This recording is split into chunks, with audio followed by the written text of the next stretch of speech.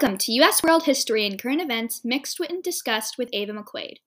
Today's question is, was the Seneca Falls Convention of 1848 or the Women's March in 2017 more successful in achieving their original goals? First, let's address our two events, the Seneca Falls Convention of 1848 and the Women's March of 2017. Let's start by doing an information session on the Seneca Falls Convention.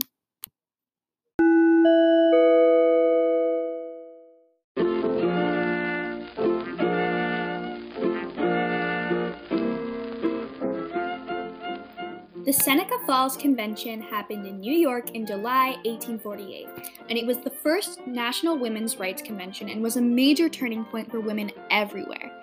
It was run by many women including Mary McClintock, Martha Coffin Wright, and Jane Hunt.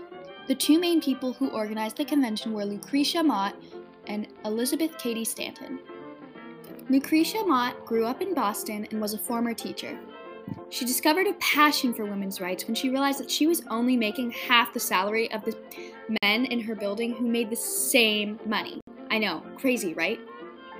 In 1811, she married another teacher, James Mott, and moved to Philadelphia. She became a member of the Society of Friends, known as the Quakers, and traveled the country speaking about topics such as temperance, religion, and peace.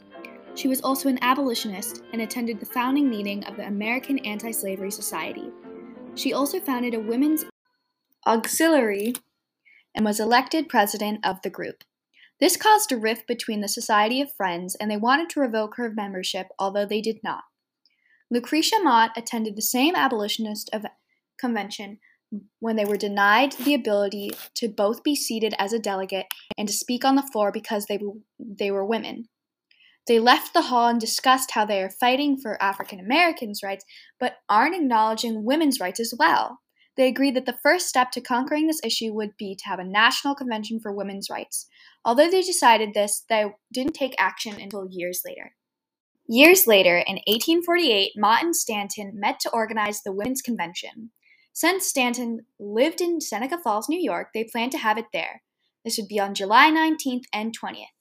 There would be follow-up meetings in Rochester, New York, and an announcement in the Seneca County Courier would be a convention to discuss the social, civil, and religious condition and rights of women.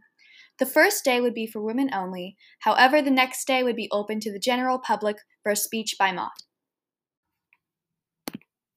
Instead, there would be a large group of both males and females on the first day who wanted entry. People were thrilled and excited to get in and learn more about the cause. There were 100 to 300 people in attendance. The majority were white, but there were also people of other races present. None of the women felt capable of speaking to the people, so James Mott did instead. On the first day, the Declaration of Sentiments were read. These were based on the Declaration of Independence, and it stated that all men and women are created equal, along with many other changes that were sure to catch the audience's attention. The Declaration of Sentiments called for the repeal of laws that enforced unequal treatment of women, the recognition of women as the equals of men, the granting of the right to vote, the right for women to speak in churches, and the equal participation of women with men in the various trades, professions, and commerce. Wait, so it sounds like they achieved all their goals. Protests broke out, saying that Frederick Douglass would have less opposition if he were talking about animal rights rather than women's rights.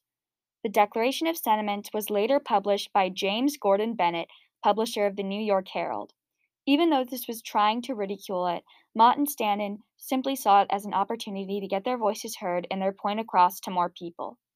A primary source from a speech on the convention's goals and purpose, told by Elizabeth Cady Stanton, is, "We are assembled to protest against a form of government existing without the consent of the governed. To declare our right to be free as man is free, to be represented in the government which we are taxed to support, to have such disgraceful laws as to give man the power to chastise and imprison his wife, to take the wages which she earns, the property which she inherits, and in case of separation, the children of her love." Stanton later co-founded the National Woman Suffrage Association in 1869. Unfortunately, when women's suffrage did pass, Only one signer from the 1848 Seneca Falls Convention, Charlotte Woodward, lived long enough to cast her ballot. Now let's do a quick overview of the Women's March in 2017. In 2017, people participated in women's marches to show their anger at the inauguration of Donald Trump. The women had sustained political resistance to the Trump presidency by running for office, and they challenged men's privilege and power with the hashtag #MeToo movement.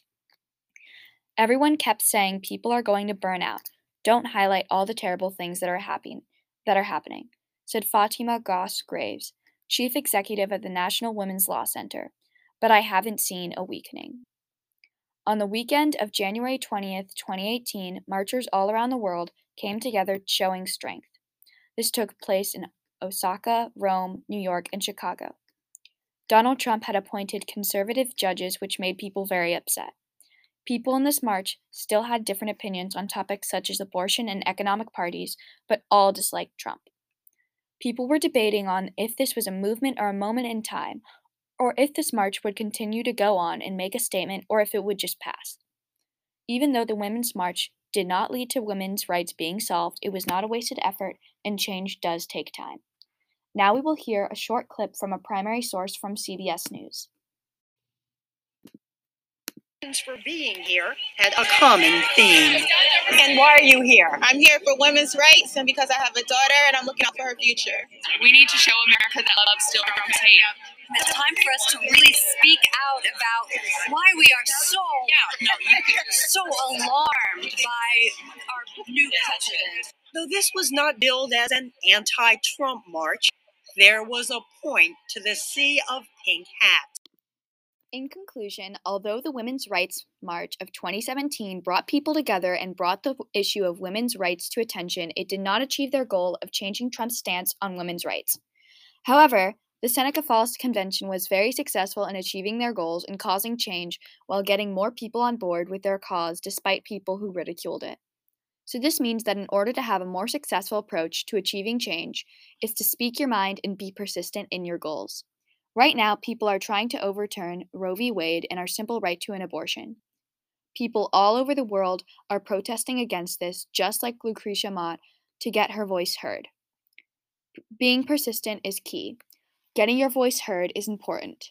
We can all learn from people like Elizabeth Cady Stanton when fighting for our rights as people. To conclude, throughout the past 2 centuries, women have had to keep fighting for their rights even though change has been made. Thank you for listening to my podcast. This is the fight for women's rights.